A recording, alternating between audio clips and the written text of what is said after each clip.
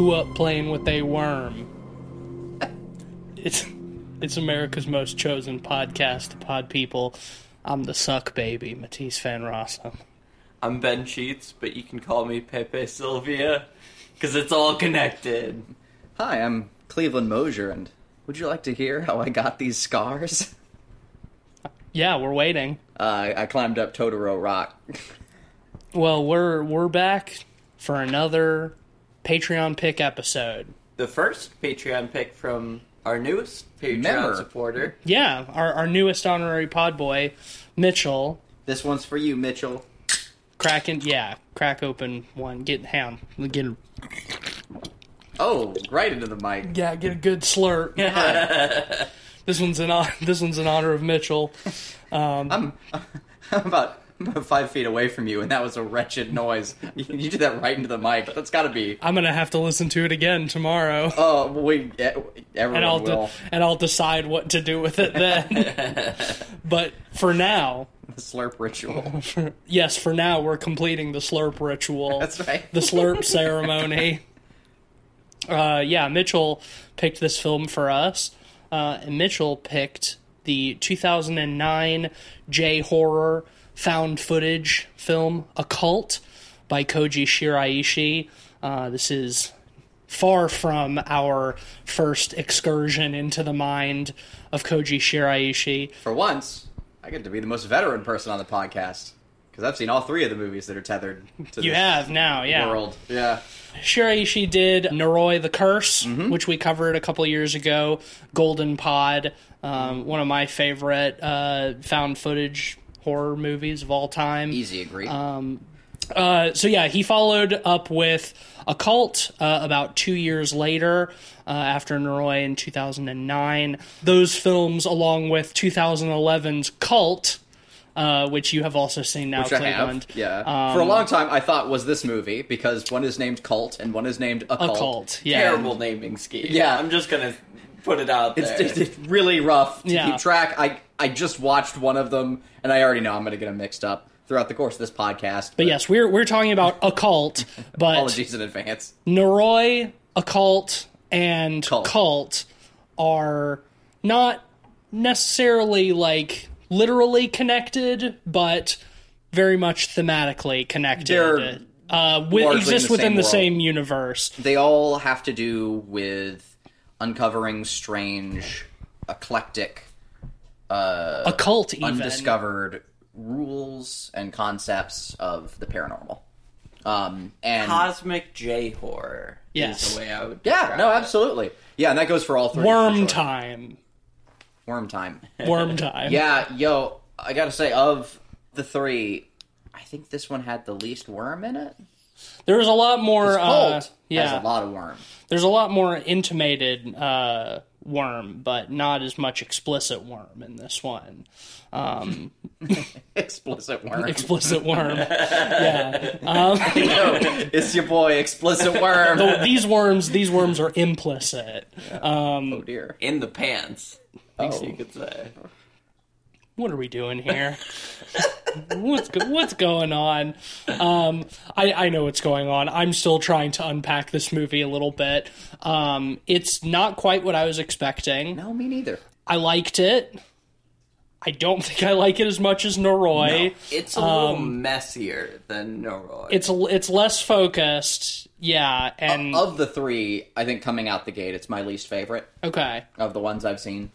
This one, I think, is the most understated and singularly focused, but not necessarily to its benefit. Noroi is just chock full of unique and interesting characters that thread throughout the story. While this story has that, much less so. There's really one particular interesting character, and then several tertiaries who are pretty standard. Cult has some of the weirdest characters of the bunch. Without spoiling too much, there's one character who's an anime ghost hunter who has a black trench coat and shit, and fucking scene hair, and he's awesome. Movie could have used one of those. Yeah, and I was looking for it. They do go talk to a manga artist at one point who does some auto writing / drawing, which is cool, but they just kind of do it like in a restaurant. Yeah. And she puts her head down, she does a scribble, and that's all we see of that character. They're not like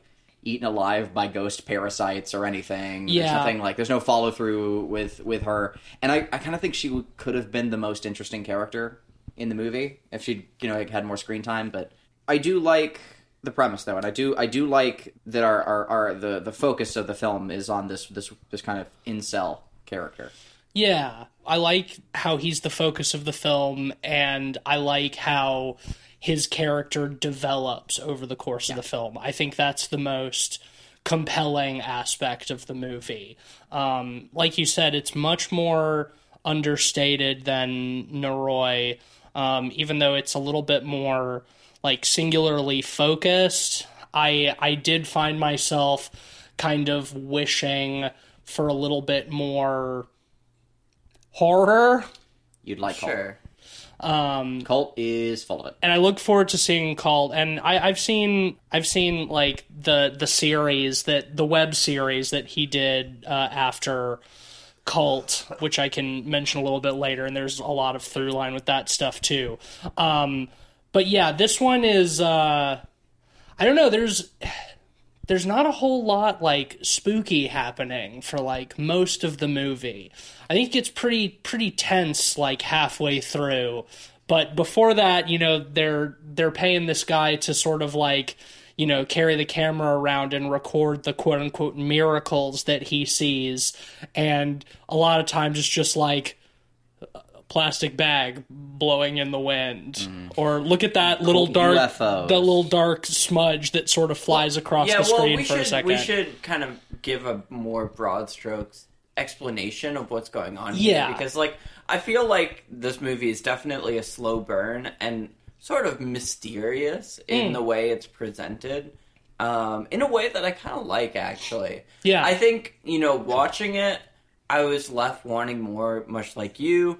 But, like, when I think back on, like, the broad strokes of the plot, I can understand why it was put together like it was. Yeah, sure. So a documentary crew starts making a documentary about this mysterious stabbing that occurred on a bridge in a sort of national park. At, like, a tourist destination. Yeah. And really gorgeous bridge, too. I love how it's over sort of a basalt canyon. Yeah, it's on like some sea. cliffs at sea. Yeah. It's a tourist attraction kind of.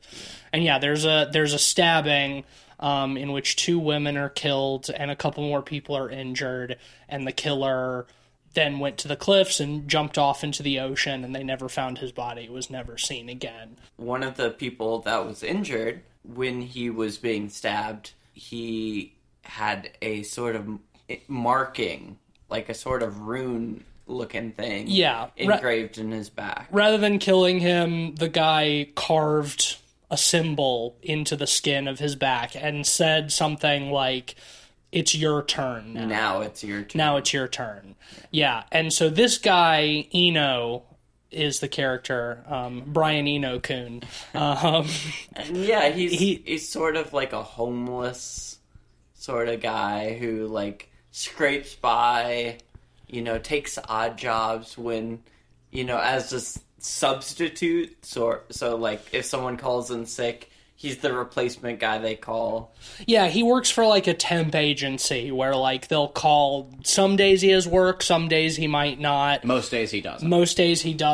He sleeps in these like manga cafes, which are like internet cafes where you can like rent out a room to play League of Legends for all night for like $20.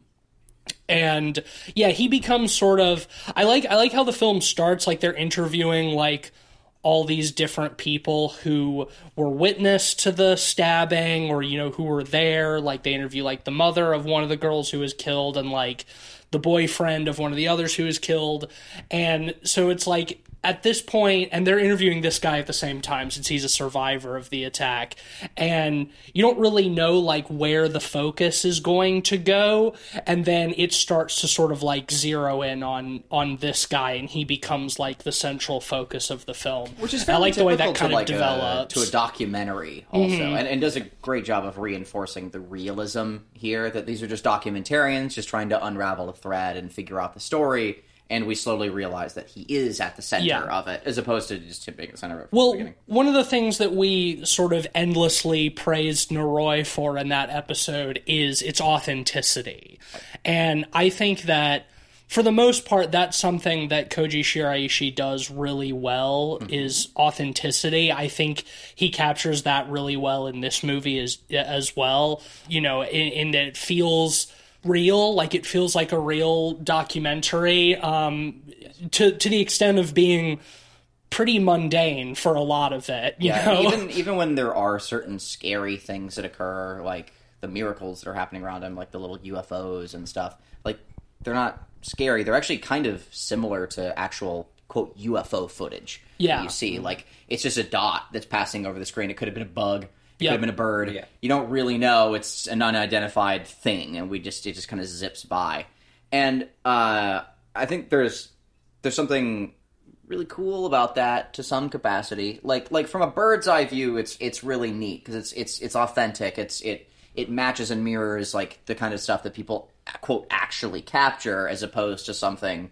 It's more blockbustery, more. It's a lot like one of those, like, you know, Discovery Channel ass shows like Ghost Hunters or Ghost Adventures. Yeah. I mean, at least with Ghost Adventures, you have somebody like Zach Bagans, you know, sort of a larger than life personality. But some of those other ghost hunting shows where they just like do scary music, and then it's like, oh, what was that? And it's like a dust mote that like flew across the lens. It's like, oh my god. It's like, we got this EVP recording of a voice saying, I'm gonna kill you. And then they play it and it's like, you know, it's like, oh my god. And a lot of this movie does sort of have that same kind of thing where they're like, that was a UFO. It's like, that looks like a bug, dog. It's like a little black dot that flew by the camera. Well, like that was, and I think, and they have like the super intense, like creepy music. I think that's intentional, right? Sure. It's clear that, you know, at first in the early UFO quote unquote sightings, they are supposed to be like, oh, that could have easily been a bird or a plastic bag or something like that. I think the thing that's so compelling about it is, as the film goes on, you know, our main director, who plays himself. Yes. It's Koji Shiraishi playing an exaggerated version of himself, He gets more and more involved in the story. And in doing so, he uncovers more and more of the kind of unspeakable truth of, like, the cosmic sort of horror. Mm-hmm. And in doing so, he inadvertently starts seeing more and more of the reality of the situation. Yeah. And finds himself, like, completely wrapped up in it to the point of being complicit. Yeah, yeah. And I think that's an interesting commentary on, like, pulling documentary subjects out of tragedy. Because, you know, as build a documentary on tragedy, you become more and more involved. To the point where, you know, you almost become complicit. So it's an interesting commentary on that, I feel like. Because all too often with, you know, true crime documentaries, for example, they clearly take a side and they, you know, latch to it to the point where they're, you know. And they become, like, so involved in it that, like, they're trying to, like, they're taking an active role in it rather than, like, the passive role as just exactly as what a viewer. Here, yeah, absolutely. You know? Well, if you're looking for a work of his that is untethered from reality and goes fucking batshit bananas, Cult. Like, if you're looking for that, that's the one where he kind of stops caring about whether it can be taken as true or believable or not, and just goes wild. I mean, what do you think about the tethered to reality part of this movie? The tethered to reality part, I think, is probably the best part. The stuff towards the end where it starts to get more untethered and we see more of like what the UFO stuff is in the sky and other things. I think it's wackier and wilder in Cult and more fun, and then in Noroi it's way more scary when he does it. But what I will say, across all of his films, he is the master of organically setting up twists.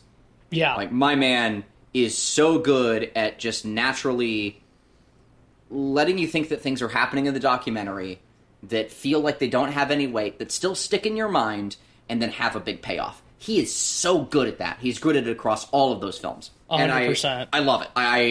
It's a really wonderful lesson in film writing. He's a great storytelling. He's a great mystery writer. Yes, like, he is. He's so good at constructing a compelling and genuinely engaging mystery. Yeah, it's inspiring, frankly. Like, it's super compelling, and it gets me excited and inspired to see works like this, especially on like such a low budget. Yeah, shoestring budget. God, and again, like I've seen like just an endless parade of shitty found footage movies at this point, and just it's such a pleasant reminder that you can do so much with so little. Yeah, I have no idea what the actual budget for this movie was, but I would have a hard time imagining that it was more than like $50,000. Yeah.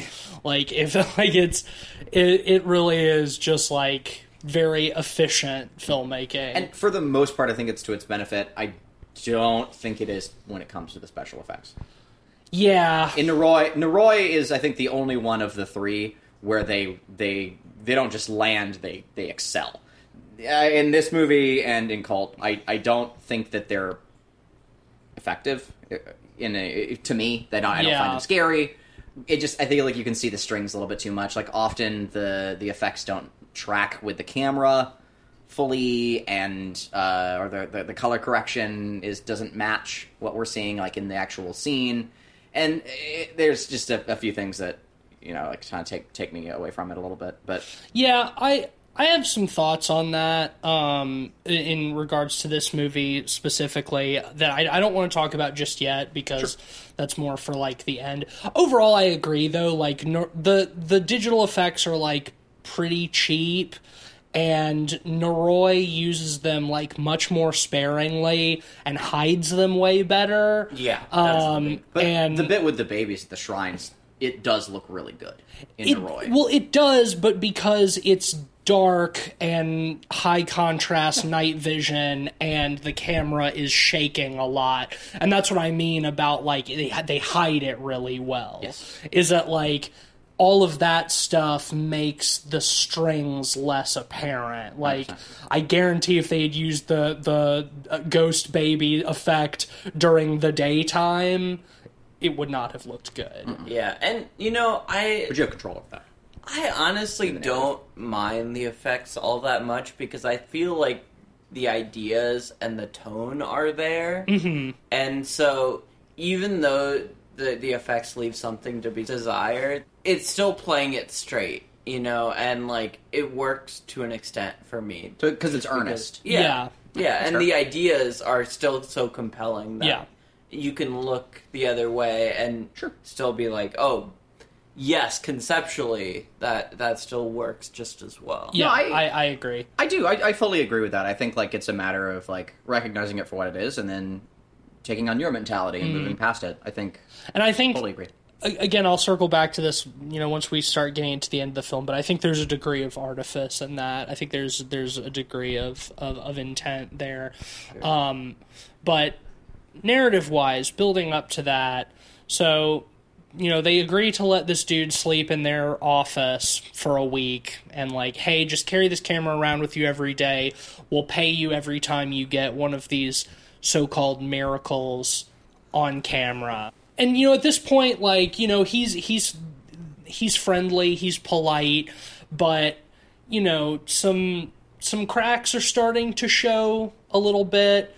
He definitely like starts making himself like more of an imposition, like asking to like sleep at the office, and he keeps asking like the producer for his cigarettes and stuff, and like asks him if he can keep the pack and so on and so forth.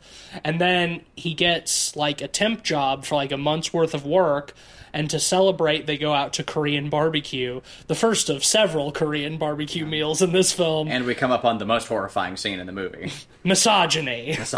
And yeah, he gets drunk, and he gets, like, really out of pocket, and starts, like, telling off the, like, one female member of the crew who's like the interviewer, the woman who's like on camera, and starts like telling her off for not being like more engaged in the conversation, and then like also she was like while they're having conversation, she's like fiddling with her hands doing like brain teasers. Yeah. And he calls her out on it for being antisocial, and and then he's talking about like super uncomfortable and leaves, and like it's like before she's even out the door, he's like calling her a bitch and other stuff like that. It goes on and on because like, he's what an incel. He calls her out for, like, that, for not being engaged in the conversation, but then he's like, oh, yeah, and also, like, the way you interview people, like, you don't seem like you're emotionally invested in, like, the interview, and she's basically trying to be like, well, yeah, because I'm a professional, like, I'm being professional,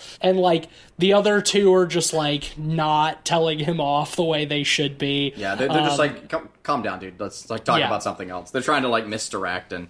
because I think they're all just trying to be polite, and they don't really know how to handle him. Yeah, and so she leaves, and as you said, like, as she's leaving, he's like, man, what a bitch, Shaking my head. And, it's like, earnestly uncomfortable. It is. Well, and it's like the first... So I think we've all probably been there, too.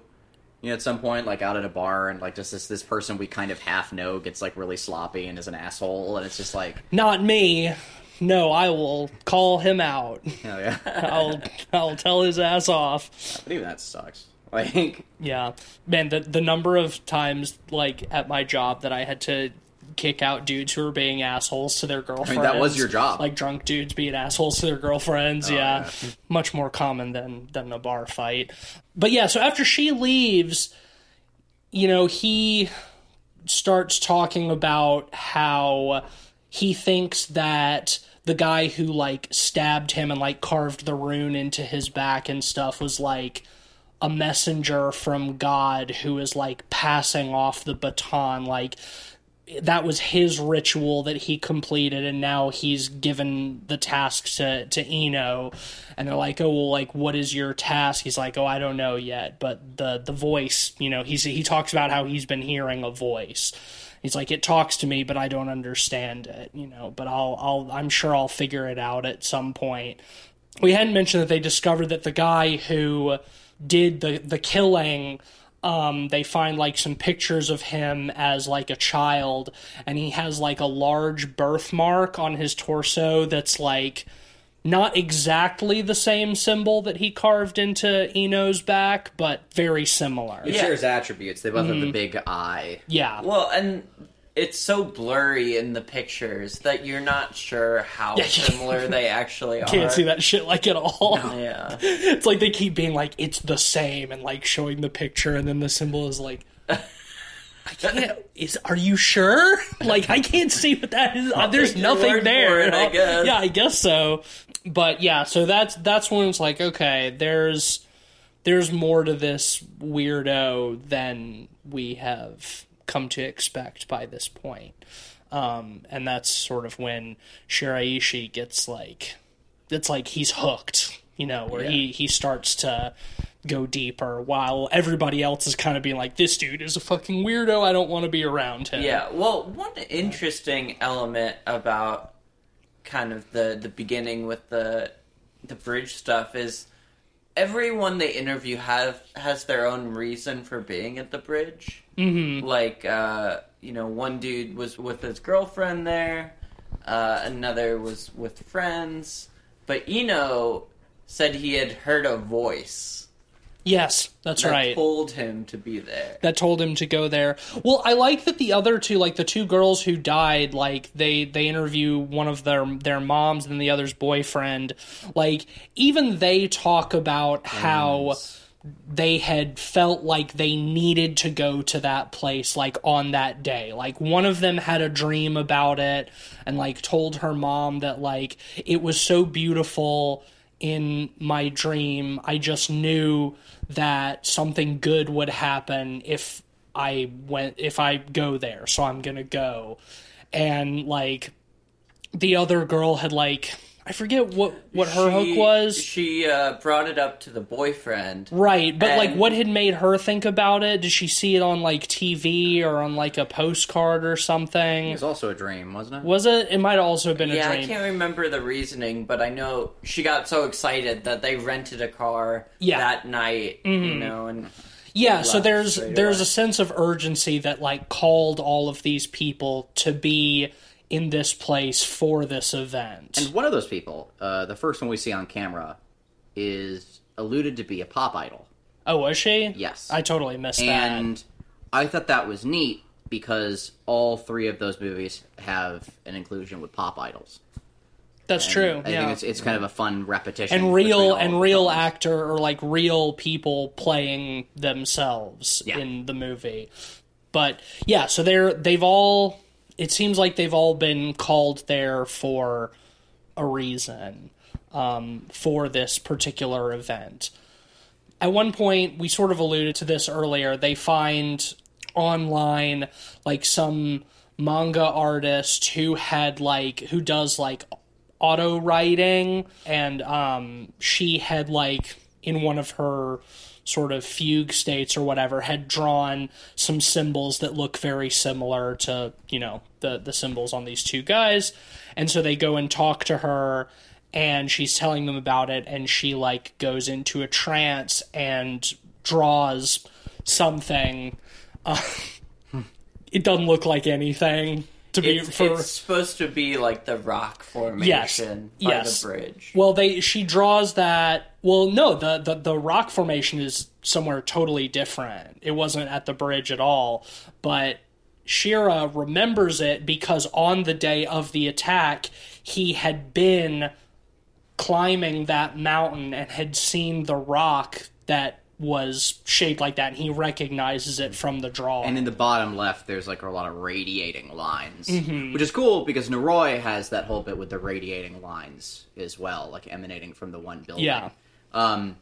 So that's kind of a fun, you know, kind of play on those same themes. Like there's just like this unseen light emanating from these cursed locations that we can't see. Yeah. So that was dope, and also like strange invisible worms and leeches. It all kind of comes together in a cool way. But well, yeah, so they decide, let's go hike back up to that rock. You know, there must be something significant there. And there is, but before we talk about it, I do want to mention that another thing that drawing kind of looked like was Loss.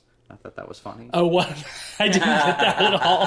Yeah, it's the 4 boxes with the thing. That would be so funny if it actually was that, and they just, like, very seriously, like, overlay Loss on top of it. What year was that comic drawing? I don't know. It's timeless. Yeah, I'm just curious if Lost was a thing when this movie was made, or if it came after. I feel like it probably was, right? It was, but it wasn't made a thing for like 5 or 10 years later. But that comic's been running for like 15 years now. So. Yes, I don't know my meme well enough. Yeah, because it's not Penny Arcade, is it? It's no, Control Alt Delete, which I also read a lot of. Yeah. I don't think that webcomic has aged well at all. Probably not. No, I mean when I was a child, it's very cringy, like edgelord gamer shit. But anyway, so yeah, they go to the rock, and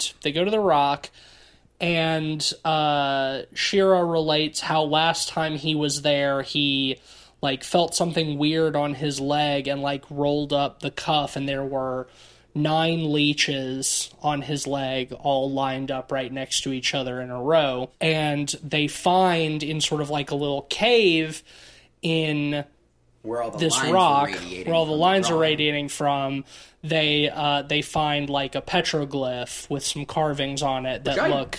Think looks pretty fucking spooky. I liked it. I like that petroglyph. The two eyes and then the radiating Well, yeah, bits.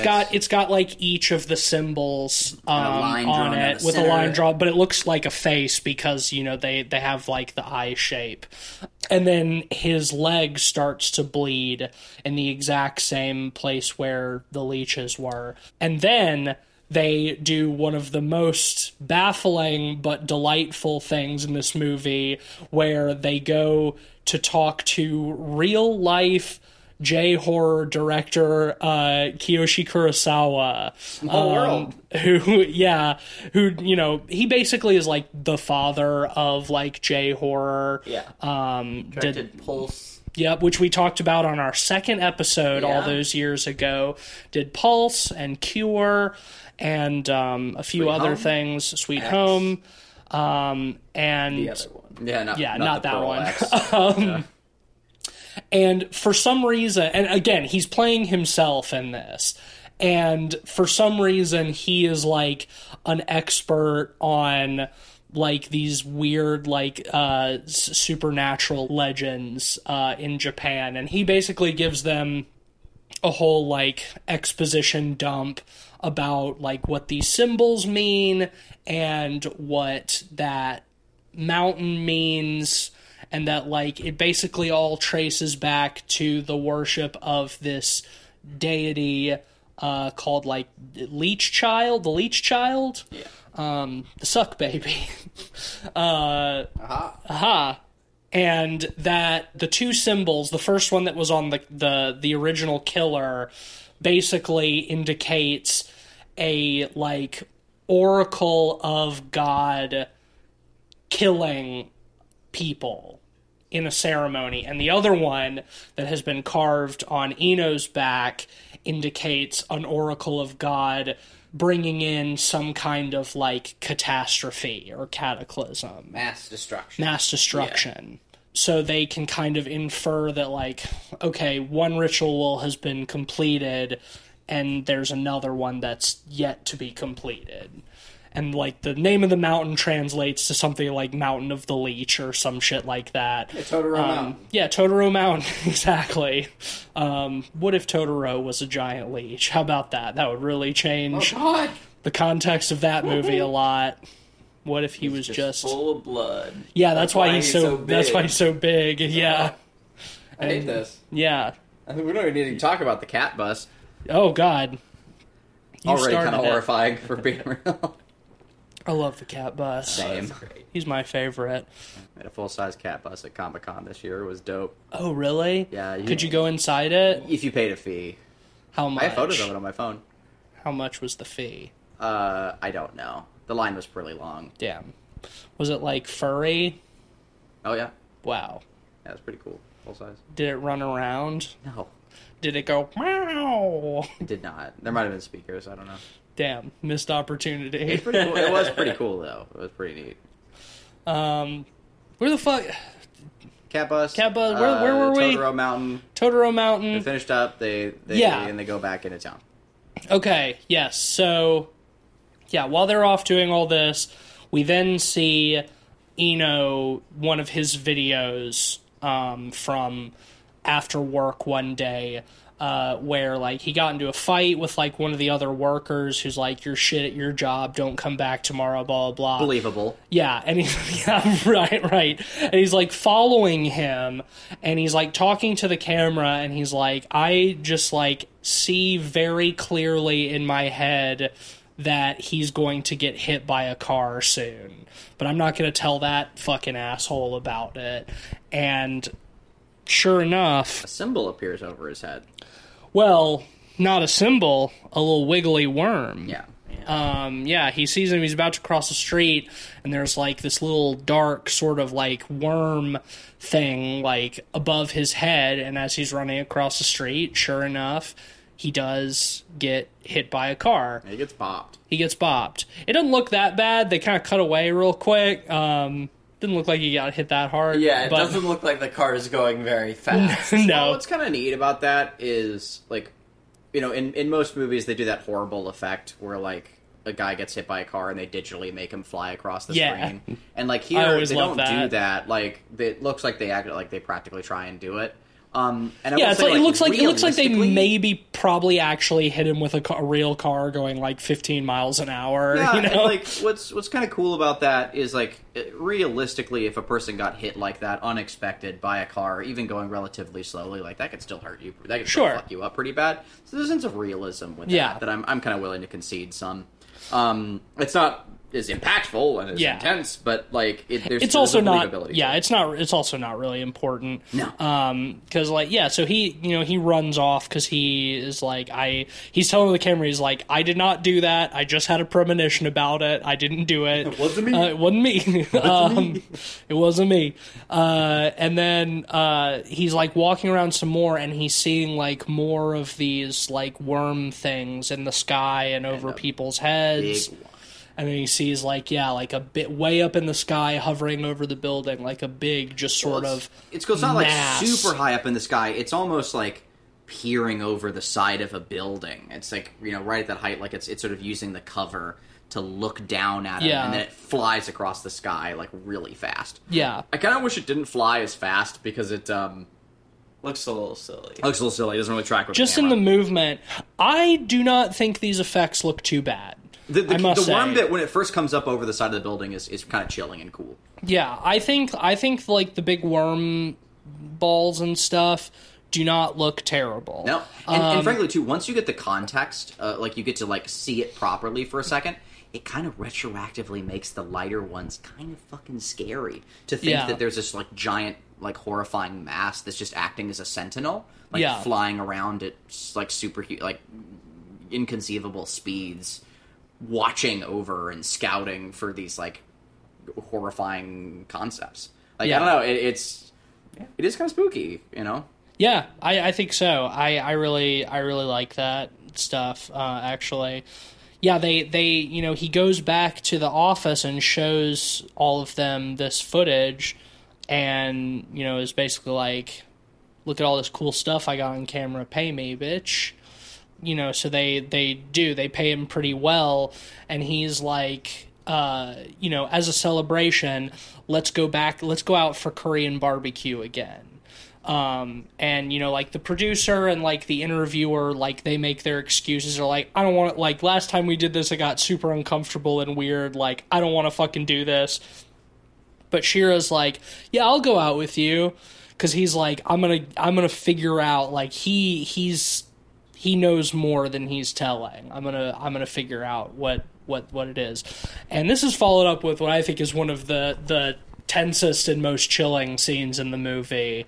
Eno gets fucking shit-faced again at the Korean barbecue place and reveals to Shira that like he has known all along what his mission is and what he's going to do. We didn't mention, but a couple scenes before, they like look through his bag like while he's out, and they see like his like bank statements or something, and see that he actually like has a pretty good amount of money saved up. Yeah, like enough to get an apartment. Equivalent of like $8,700. Yeah, how it is like 700,000 yen or something like that, which is cool organic subversion. Yeah.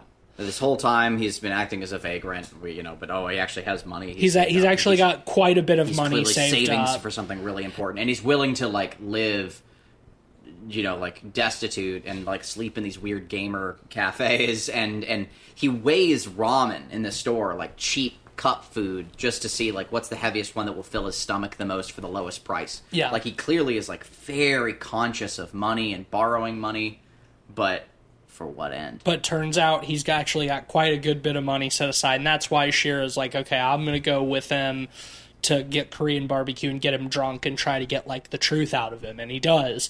And the truth is that he's been able to understand that voice in his head all along, and he is going to do a suicide bombing at Shibuya Station, and in so doing, the explosion will transport him and everyone caught in it to heaven, basically. to the other world, to where God lives. And, you know, God wants him to do this. And I love it because he keeps asking him, like, yo, dude, don't you think that's selfish? You're gonna, like, kill all those people? And he's like, nah, dude, I'm not gonna kill them. We're all gonna ascend. And yeah, like, we're all ascending. Maybe it's not cool that you're making them ascend, you know, without their consent or whatever. And he's like, no, don't worry about it, man. Don't worry about it. Yeah, and it's like, before all of this, we've learned that these symbols are associated with, like, a god called the Leech Child, and, like, we're seeing these, like, big, scary, like, spectral worms flying around in the sky. It's like, the god that wants you to do this is, like, probably not good. And Shira even asks him, he's like, what if the other world is not what you expect it to be? Like, what if it's actually, like, not heaven? And, you know, Eno just, like, totally, like, brushes that off. He's, you know, he has the faith of a zealot. Which is cool, because it relates back to the beginning of the narrative, where all these people had premonitions and dreams about how something wonderful and miraculous will happen at the bridge. And what happened is they got stabbed to death. A bunch. And so here we're seeing that repeat again, where he feels like this is a good omen. You know, he always describes these events as miracles. Yes. It's a good thing. Yeah, I mean, the idea of, like, a siren song of something evil and cosmic is such a great cosmic horror trope. Yeah. Almost. Well, and also there's a lot of realism in that, too. Yeah. You know, like, a lot of... I mean, like, the guy who fucking killed John Lennon, you know, like, thought he was doing something good, right? There's that, he got brainwashed by Catcher in the Rye. Yep. Damn, I've read that book. Oh, shit. Yeah. He read that book and he was like, I gotta kill the phonies. And who's the biggest phony of all? John Lennon. And he was right. Whoa. Oh my god. Oh my god. But yeah, I love the zealotry. I love... Yeah. And it's... You know, we've mentioned it before with films like this, but there is, like, a language barrier that can make it difficult sometimes to know how well the role is being acted. But I felt like a lot of that came through. Like, there's enough... Like, he doesn't like, freak out or anything. Like, he's fairly understated in his delivery, and it makes it feel quite earnest. Yeah, he really I think Eno's... believe that he wants to... That he's doing the right thing. I think Eno's performance is really great in this, because, like, he spends so much of the movie sort of portraying this kind, like, he seems like a very sort of, like, simple character, you know, like, probably not super smart, you know, not very well educated, and, you know, kind of dull and, like, trusting, and he sort of, like, maintains that all throughout the film. Like, even when you know that he's, like, hiding something sinister, like, his conviction in it is always just, like, it's the most natural thing in the world, you know? Yeah. Like, it's totally the right thing. And, you know, the way that Shira got him to reveal that stuff in the first place is he's like, I think you know what your mission is, and I want to cooperate with you. I want to help you. And he's like, oh, okay, you want to help me? Dope. I'm going to build a suicide vest, and I'm going to go blow up a bunch of people for God, and it's going to be great. And then after that, Shira's like, you know when I said I was going to cooperate with you? Psych. I lied, asshole. The part right after that is, like, so fucking spooky.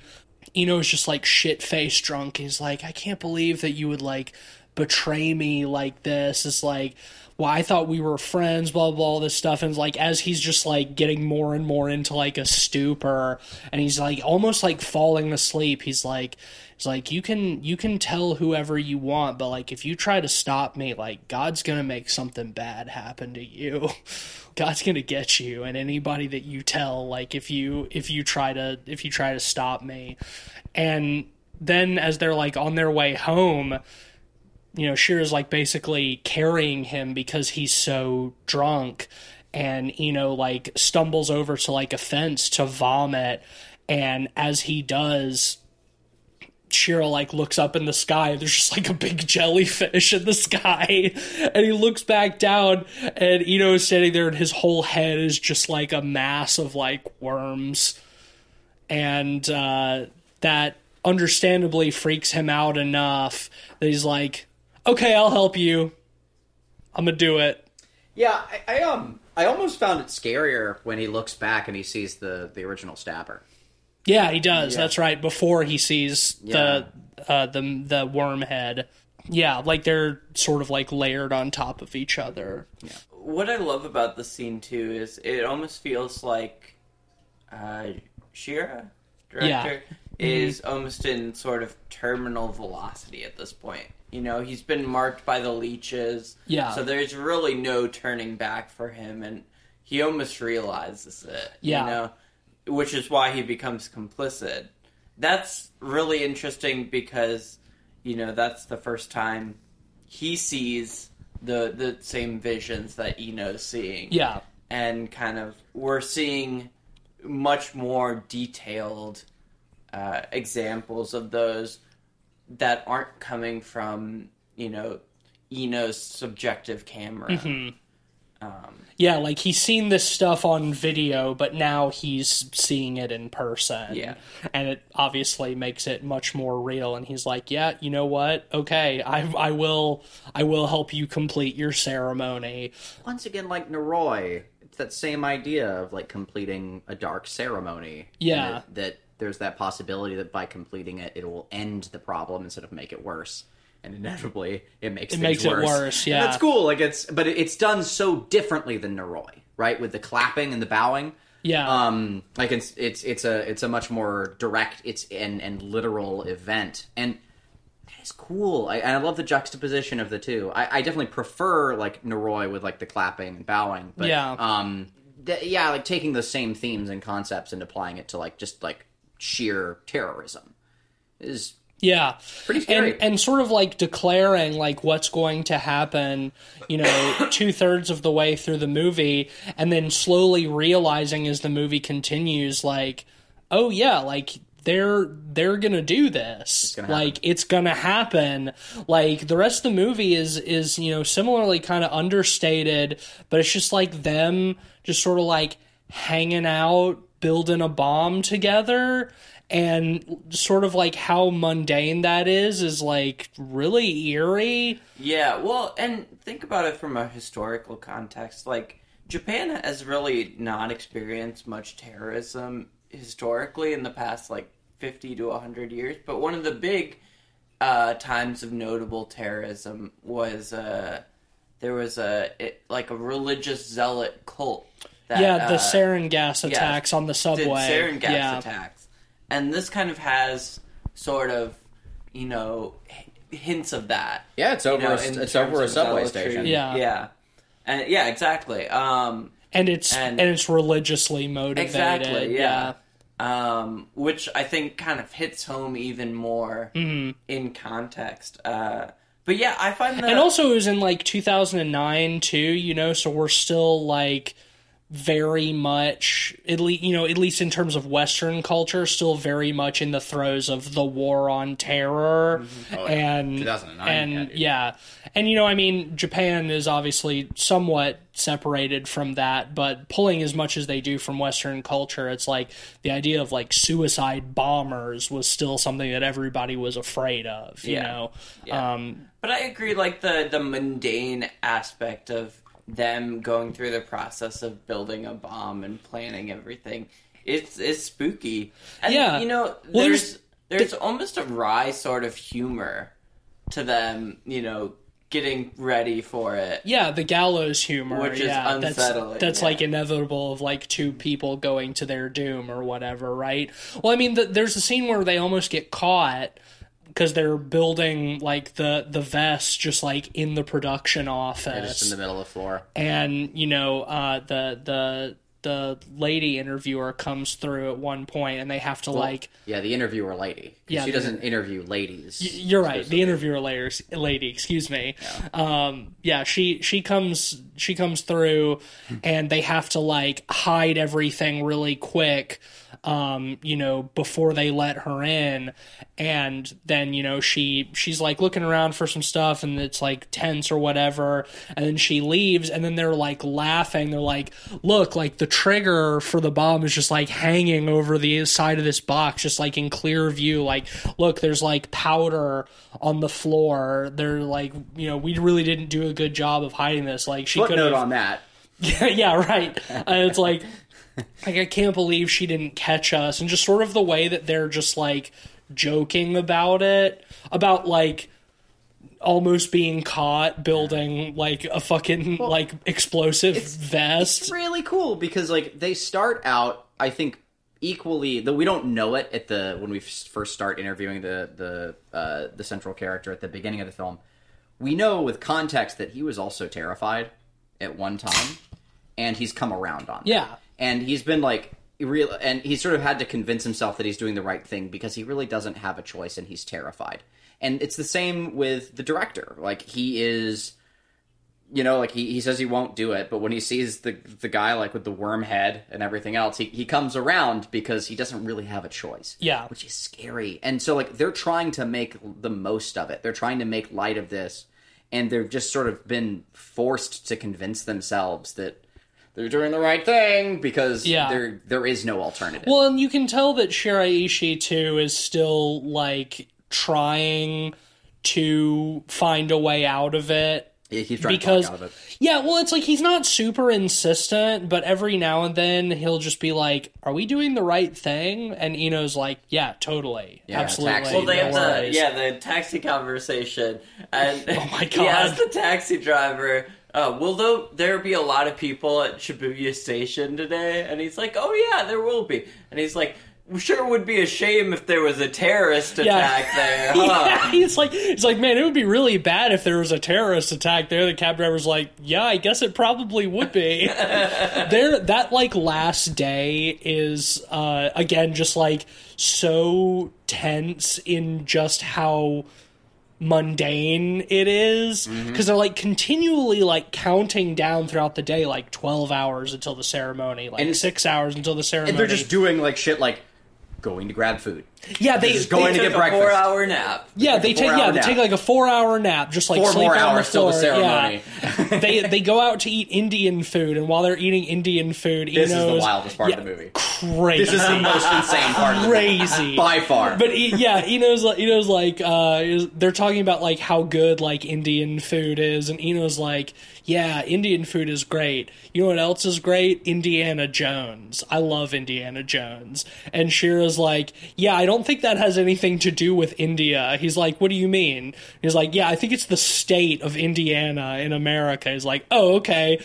He's like, you know there's a new Indiana Jones movie out right now? And Eno's like, what? Word? Word? Let's go see it right now. So they go and they see Indiana Jones and the Kingdom of the Crystal Skull. They blur out the poster because they certainly couldn't get the rights for it. They bleep it out throughout the movie also. Yeah. They bleep out Indiana Jones.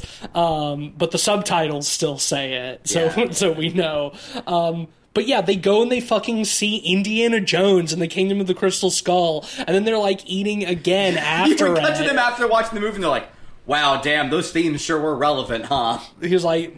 Like, they can't say it, but they're just like, dude, that movie had aliens and stuff in it. This is crazy. It's a sign. He's like, it was incredible. It was so good. Today, it all just feels like it's all connected. It's all leading to each other. You suggested that we go get Indian food, and if you hadn't have done that, I never would have gone and seen Indiana Jones. Like,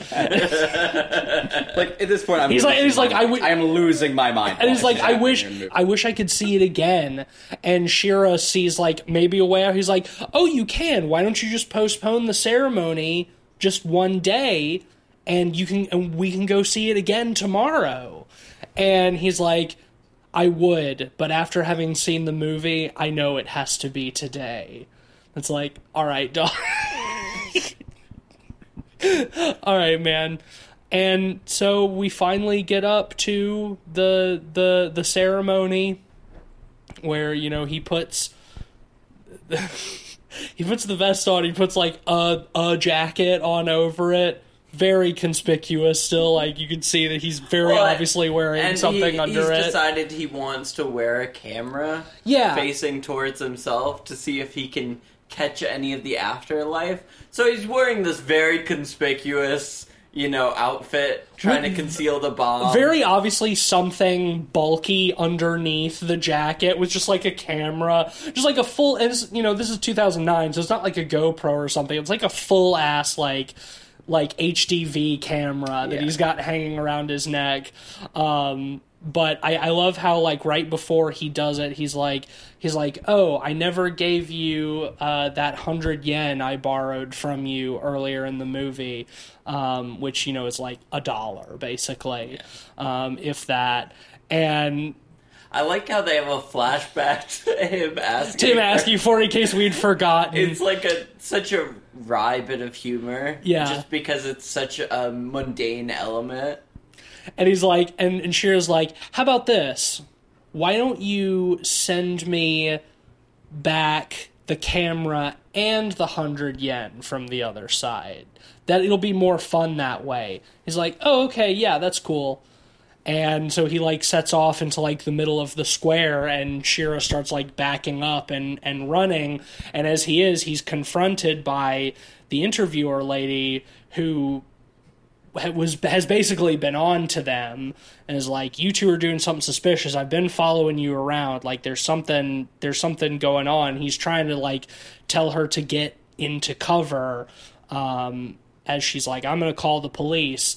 And then the explosion happens, and I love how, like, the camera kind of cuts out, and then he's, like, crawling around in just, like, the debris, and it's all, like, hazy from the dust, and there's just, like, body parts all over the place, and he, like, finds her head. I thought that effect actually looked pretty good. I thought it did too. Because it was so blown out. Yeah, you could tell that, like, they'd shot it, like, just in an entirely different location, but there was something really ethereal about it. I thought it worked too. Yeah, I really liked it, and they keep it nice and brief. I had one question. Yeah. We brushed over it, but on, the final day, as they're going towards the station, at one point they have the bomb in a bag, and they're walking through, like, a side road or an alley, and this dude starts chasing. Oh, yeah! With, like, a can attached to, like, a long piece of cloth or something. Yeah. And he keeps, like, hitting him and tries to steal the bomb. There's evil in that bag. Yeah. Like, there's hell. Hell is in that. Oh, yeah. Well, there's hell in that bag, is what he says. And I love that, because, like, it's clearly, like, this like, random hobo must have been, like, taken in by some sort of, like, spectral good and was just trying to do the right thing and fix it, but it wasn't enough. Did not try very hard, I must say. Well, I mean, it was like some, like, kind of random hobo. He didn't do... Working with the faculties he had. He didn't do a great job. I like that there is, like, some sort of opposing force in the world that knows that something is wrong, and it's the stumbling guy in the street who would just say that to anybody. Yeah. And be like just to steal a handbag or whatever. And that it's just because we have that context that we know he's right. This insane, crazy hobo is actually right. That's cool. It's neat. I really like that sequence. It's a nice little detail. Also, to touch on it, because I did say footnote, I do think it's really funny that, well, not funny, but that the interviewer, she rounds the corner there at the end. She says, hey, I've been following you guys. She lets him know right before the bomb goes off that, I've been following, because it brings some more context back to when they were, like, hiding the bomb stuff, and they're like, oh, look how conspicuous it was. It's like, yeah, she knew. Yeah. Which is funny. I like imagining her going to Indiana Jones and sitting a couple rows behind. Yeah, in, like, a dressed like female prisoner Scorpion, like the big hat and the black trench coat, yeah.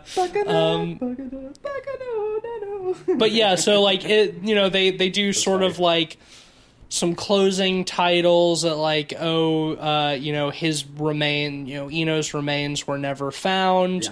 I was convicted for complicity, which he certainly was. Filmed all of it too. Yeah, he sure was.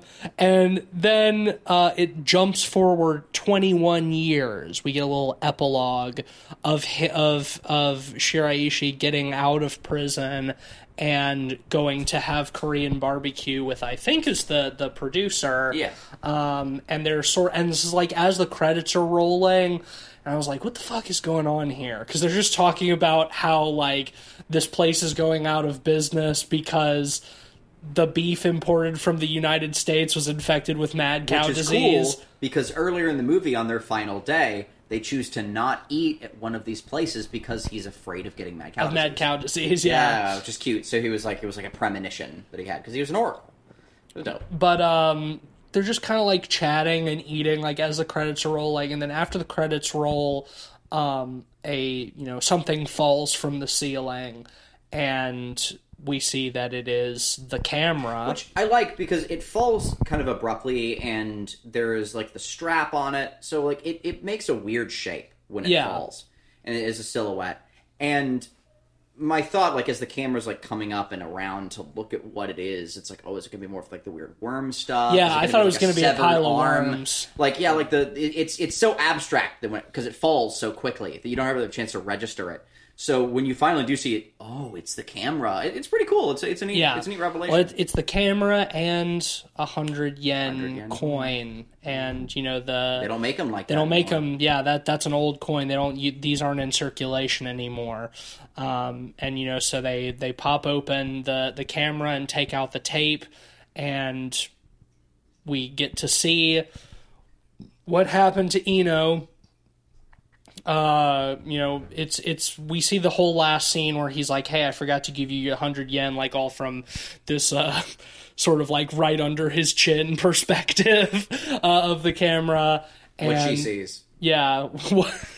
Jeez. Sorry. What she see when she playing with your worm. No. But yeah, America's most chauvinistic podcast, more like, hey, good lord. No. That's good. I'm glad. I don't want to be America's most chauvinistic podcast. I'd much prefer to not be that. Yeah, we're not that. Nope.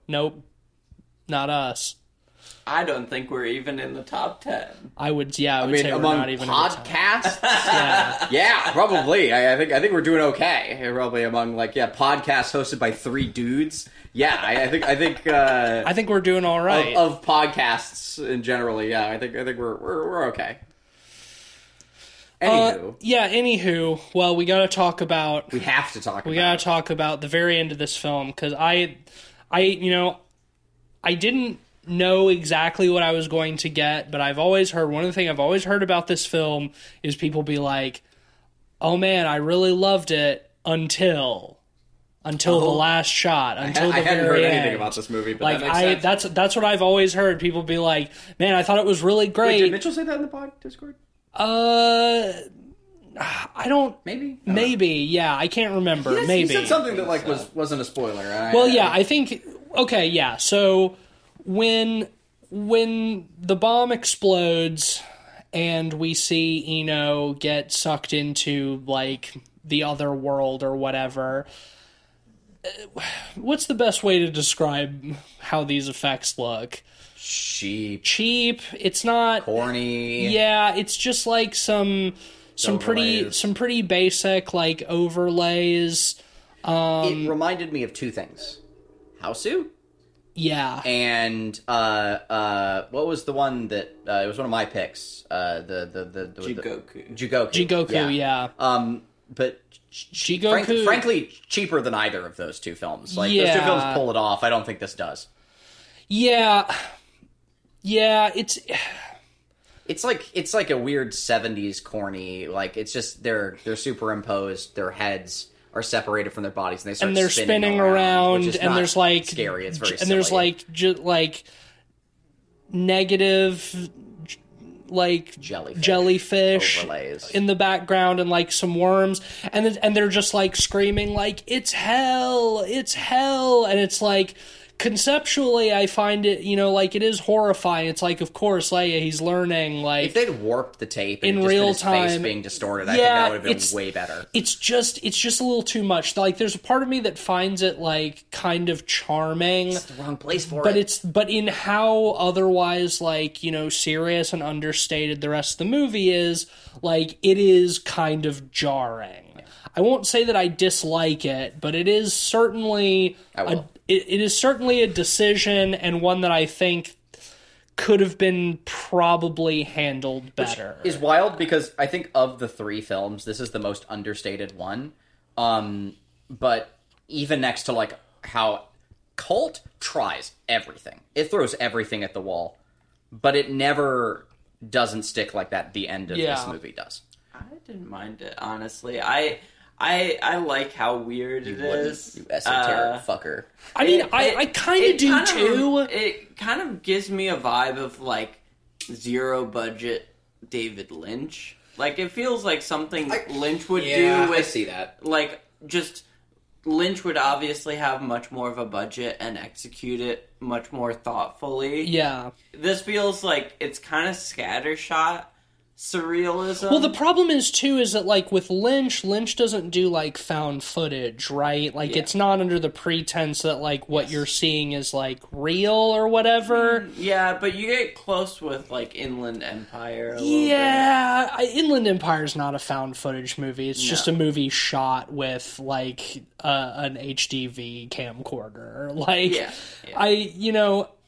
I agree with you, though, and like, I kind of like it too. But it is... It feels dated, even though... It feels really dated, yeah. Even though, like, the rest of the movie does. I mean, it feels like it's 70s dated. Like, the style of effects, like, with, like, the cheap overlays and everything, like, it's stuff that you got in the 70s. I think like, it's dated not even for, like, 2009. It's too long, and it is in this middle ground of doing too much and also not doing enough. I think if it had been way more abstract, then it could have been really horrifying. It's like him as a negative. It's like the spinning heads are really what, like, kill it for me. Yes. I think everything else I could get down with, but the spinning heads is just, like, that little bit too much, I think. You know what I think it was missing? The rest of this movie had an incredible score. It was, like, power noisy, sort of Odeker type of, like, weird industrial sort of... It sounded like uncomfortable. It's almost hard to listen to at times. Like, it's which is pretty... Like, in this case, I thought it was used pretty effectively. And for some reason... It sounded like somebody was, like, fucking an old, like, dial-up, like, modem. Yeah, it's weird and unsettling and kind of abrasive. Which I think worked pretty well for the most part. But the one place that's not used is that last sequence. Yeah. I think if it had that weird industrial backing to it, it would have felt a lot more unsettling. Well, when it starts, also, like, it's in negative, and it's in black and white, and his face is inverted, and his teeth are black, and it works. And it's as soon as we pull the camera back, and it becomes sort of unnegative, and it's all colorful... Yeah. Like, that's when it fucking breaks to me. And it's like, if they'd kept, like, just heavy grain and done the rest, like if they'd shot it like the baby sequence in Noroi, or like that's, I think the most frustrating thing about it to me is that I know this director can make it look scary, like, with their budget. I don't know. But no, it was, I thought it was rough. It's a decision. It doesn't by any means, like, really hurt the film for me, but it is. It's a jarring way to end the film. There's no doubt about that, and I can see why it's contentious, and I think that it not working for you is more than justified. Sure. I think it is more than justified. I'm in, like, a middle ground. But are we ready to rate? Yes. Occult? I don't want to go first. Somebody else go first. Sure, I'll start. I really like this movie quite a bit. And the more we discuss it and the more I sit on it, the more I enjoy it. Sure, it's a bit more of a slow burn than Noroi, and it's a bit messier, and the effects aren't quite as good, but it has an amazing score. I really like how mysterious it is, and I like a lot of the conceptual stuff in here. Yeah, I'm gonna give it a 4 out of 5. It's a really solid movie.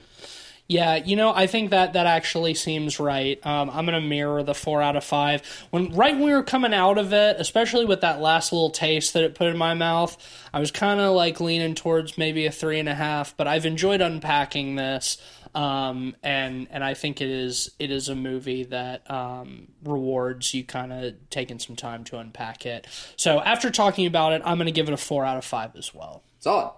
I was going to give it a lower score, but I think after speaking about it, I agree. I'm still not going to give it as high of a score for the reasons we just discussed and the rest. I would certainly encourage seeing Cult. I think we kind of have to for the podcast at some point. Yeah, I would like to, for sure. Oh, why don't you pick it, Cleve? Well, I just might. But probably not next. But anywho, I'm going to give it a very strong 3.5. Okay, yeah, I think that is perfectly fair. That'll give Occult an average of 3.8 out of 5. Yeah, this was a fun one. If you like J-horror and you like Koji Shiraishi, and definitely you like worth good writing. You like good writing. I would recommend definitely worth checking out. Yeah. Good luck finding it to watch anywhere, though.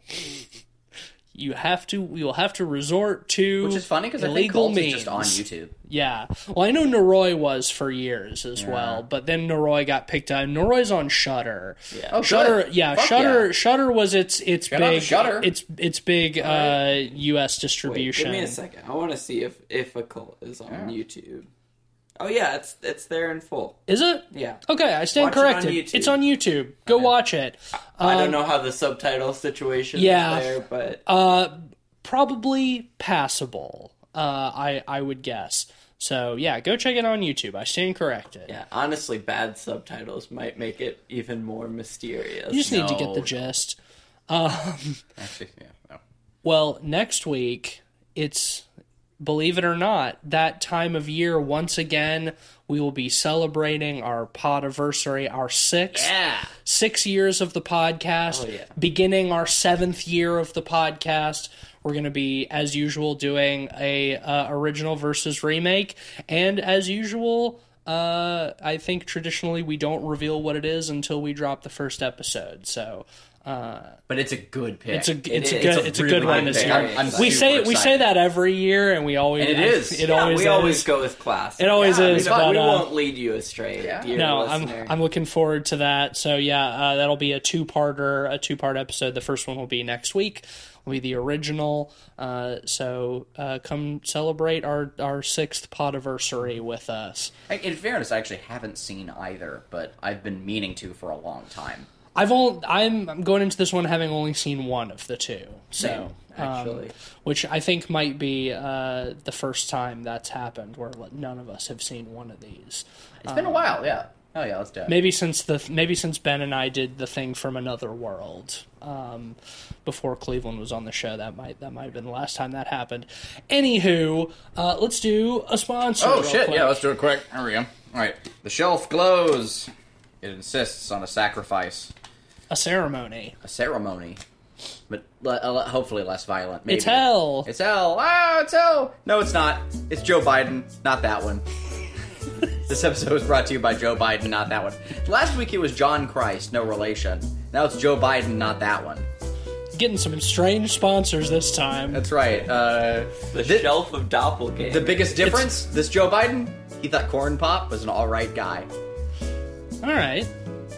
Corn Pop? Pretty cool dude. Maybe I'd vote for this Joe Biden.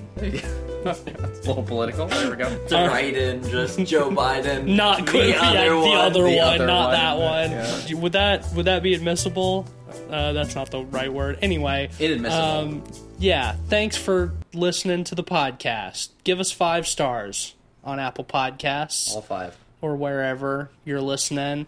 You can also become a supporter on Patreon, patreon.com/podpeoplepod. Shout out to our honorary pod boys, Sam, Zach, Micah, and Mitchell.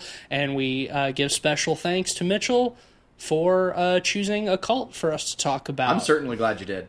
Me too. I've been wanting to do this for a while, but similar to Cleveland, I've been wanting to use my picks on other things. So thanks for giving us the excuse, Mitchell. This was a good one to cross off the list. Absolutely. You can follow us at letterboxd.com/podpeoplepod, where you'll find a list of all the films we've talked about on the show with our average ratings and links to those reviews. My recommendation for this week, keeping it on theme, another thing you can watch on YouTube, Koji Shiraishi did a web series in like 2012-ish, I think, called Senritsu Kaiki File Kawasugi. Great, memorable title. But they're all on YouTube. Found footage horror. They're a little bit campier, sort of like a ghost hunting show, but there's like a through line. Check that out. Some more bad digital effects. By the end of the series, it just goes like fully anime in like more ways than one. Do with that what you will. They're all between 40 minutes and an hour. The closed captioning is adequate to understand what's happening. I will say that I watched all of those when I had COVID last year. I watched all of them while I was sick, and that was a feverish experience. So check those out. Well, my recommendation is also relevant to Occult. I want to recommend another movie that covers sort of the disturbing and wry humor that comes from religious terrorism, and that's a movie called Four Lions.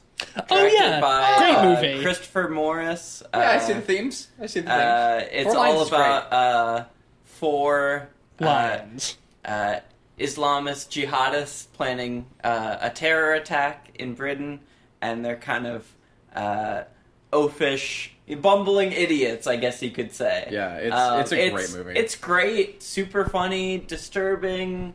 Yeah, it's one of the darkest comedies out there, and it's definitely worth a watch. Yeah, I would recommend it too. Yeah, I'll third that. Mm-hmm. This week I am also, I think this is the third week in a row, I'm recommending I Doesn't Exist. Go check it out. It's weird. It's a strange modern take on text adventures, with a cool existential slice of dread in there. Do it have worm? It has mushroom. Close enough. Yeah. I'll accept that. Good. All right. Thanks for listening. Worm time. Worm time!